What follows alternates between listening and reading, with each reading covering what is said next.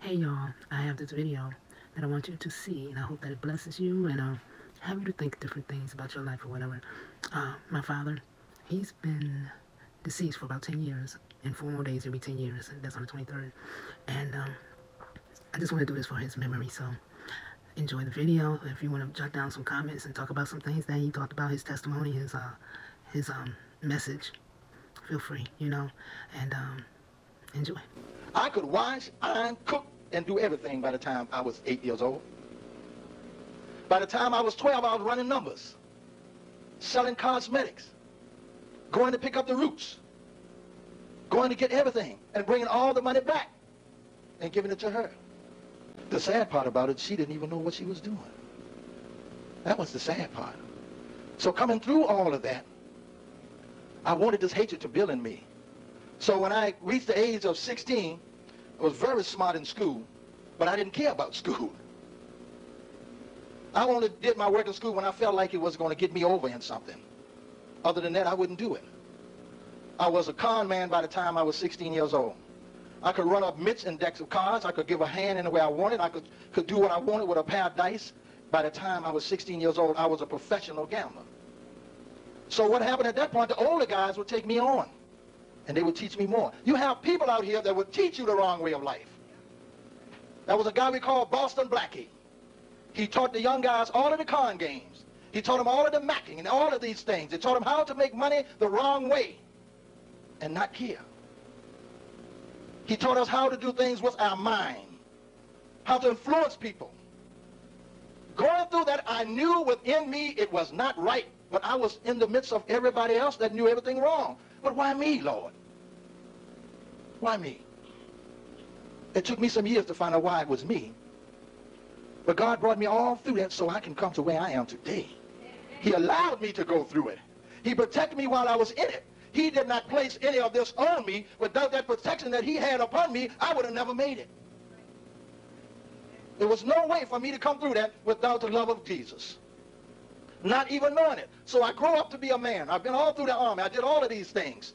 I'm still running the game.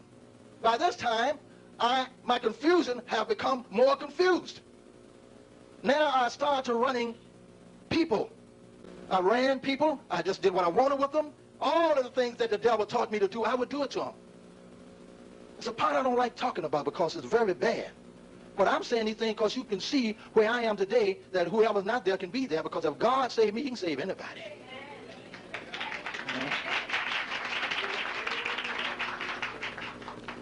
I was what you call a pimp, but I call him an imp. Most time I call him a simp. Because it's simple, actually, And if you look at it the right way, you see that that is all the workings of the devil. Why? Look at Lucifer. How radiant he was, and glamorous, and flashy, and with the singing and all of this. The most beautiful angel in heaven.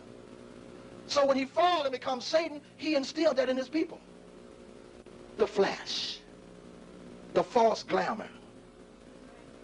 Always confusion. Never nothing good. Always confusion. When you get up in the morning, you're feeling right. By the time somebody knocks at your door, your head starts to hurting. Because you got to prepare yourself for today's game. The whole game is going to begin when you wake up. I'm telling you, the only time I had peace when I was sleeping. You become a big shot, and everybody love you. Everybody say, oh, look at Grant, man. He's dynamite, man. I want to be like him. It's only a farce. It's not real. It's all Satan's game. Satan will take you up on the elevator and tell his imps, say, take them up. So where they at now? They're on the 26th floor.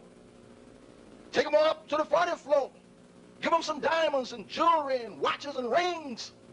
Give them another Eldorado. Take them up to the 58th floor. How they doing up there?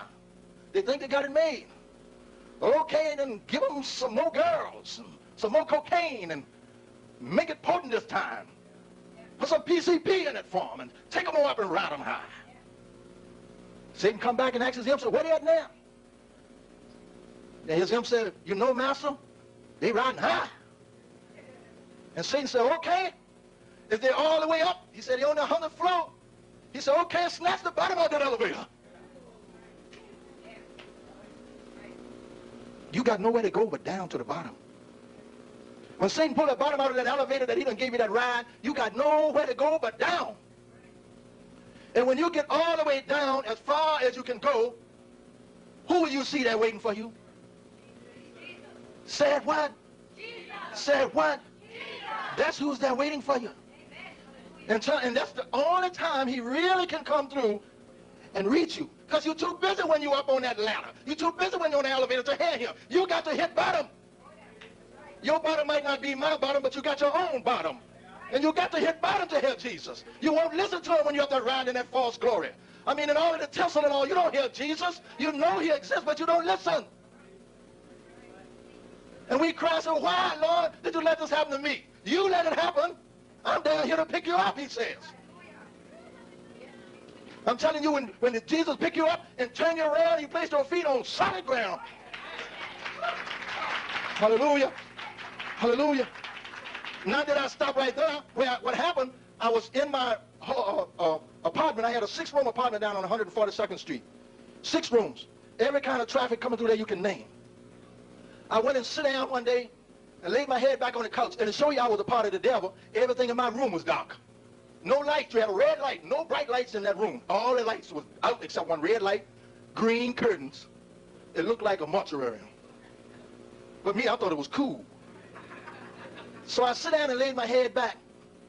I'm telling y'all, the Lord knows when he's ready to come to you. And I said, look at all I got. I got these 6 rooms and I got everything going for me.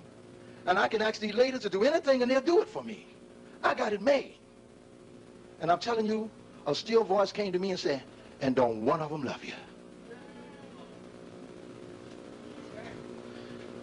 And something went through me and I just said, Lord God Almighty, will you please send me somebody? Now I'm doing all of this.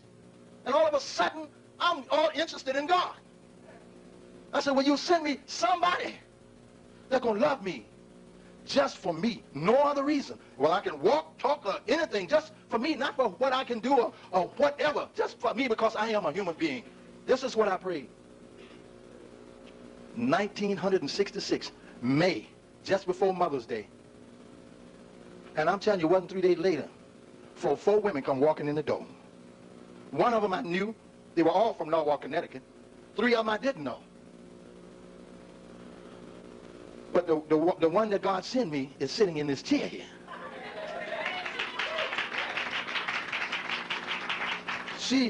I didn't even pick her when she got there. I picked the other one. I picked one of the others. I said, no, I don't want to pick her. She's too green. I don't want her. Give me one of these other ones. But you know, when God does something, he do it all the way.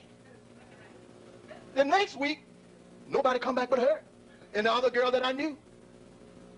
I still ignored it. And out of ignoring it, even after we got married, I carried this lady through so much problem for 14 years, she prayed. Because I couldn't get out of the hustling.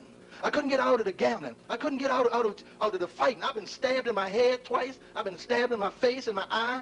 I've been cut across my lip. Everything that happened to me. I've been in places where people were shooting at somebody else, and by the grace of God, I didn't get hit. I'm sitting there at a gambling table and a woman coming to the door blasting and bullets flying all over me. I left that town in a hurry, too. I got out of that town. The Lord might have been with me, but I didn't know it at the time. I just got out of there. You know. But the point of it is, what I'm trying to get you to see is, God is there for you. We don't see him, but we know he's there. It's just something you got to know. He's just there. It's no way I can be driving down the street, sleep, and get up behind a car and wake up and pull over. Now, don't tell me I did that. There's something in there driving that car for me. Somebody or something. I know who it is. Jesus Christ had those angels camped out about me. I used to be driving down the street and pull right up behind a car and wake up and move over. You can't even do that when you're awake. I had a motorcycle gang looking to kill me. The whole gang wanted to kill me. And I'm fighting like mad, everybody in the place. The whole gang. A motorcycle gang. I'm running around every night with a pistol and a tie iron on my leg, and if one of them move on the building, I'm going to shoot him. And y'all tell me that's good living? Let me tell you, my wife sit at home, and I don't know if she'll pull her hands out or not, but she always was woke during that time. But I had to go to work. Being a musician, I had to work. I didn't know no other life. I was a musician and a hustler and a gambler. I didn't know anything else. But my God said, I'm changing all of that.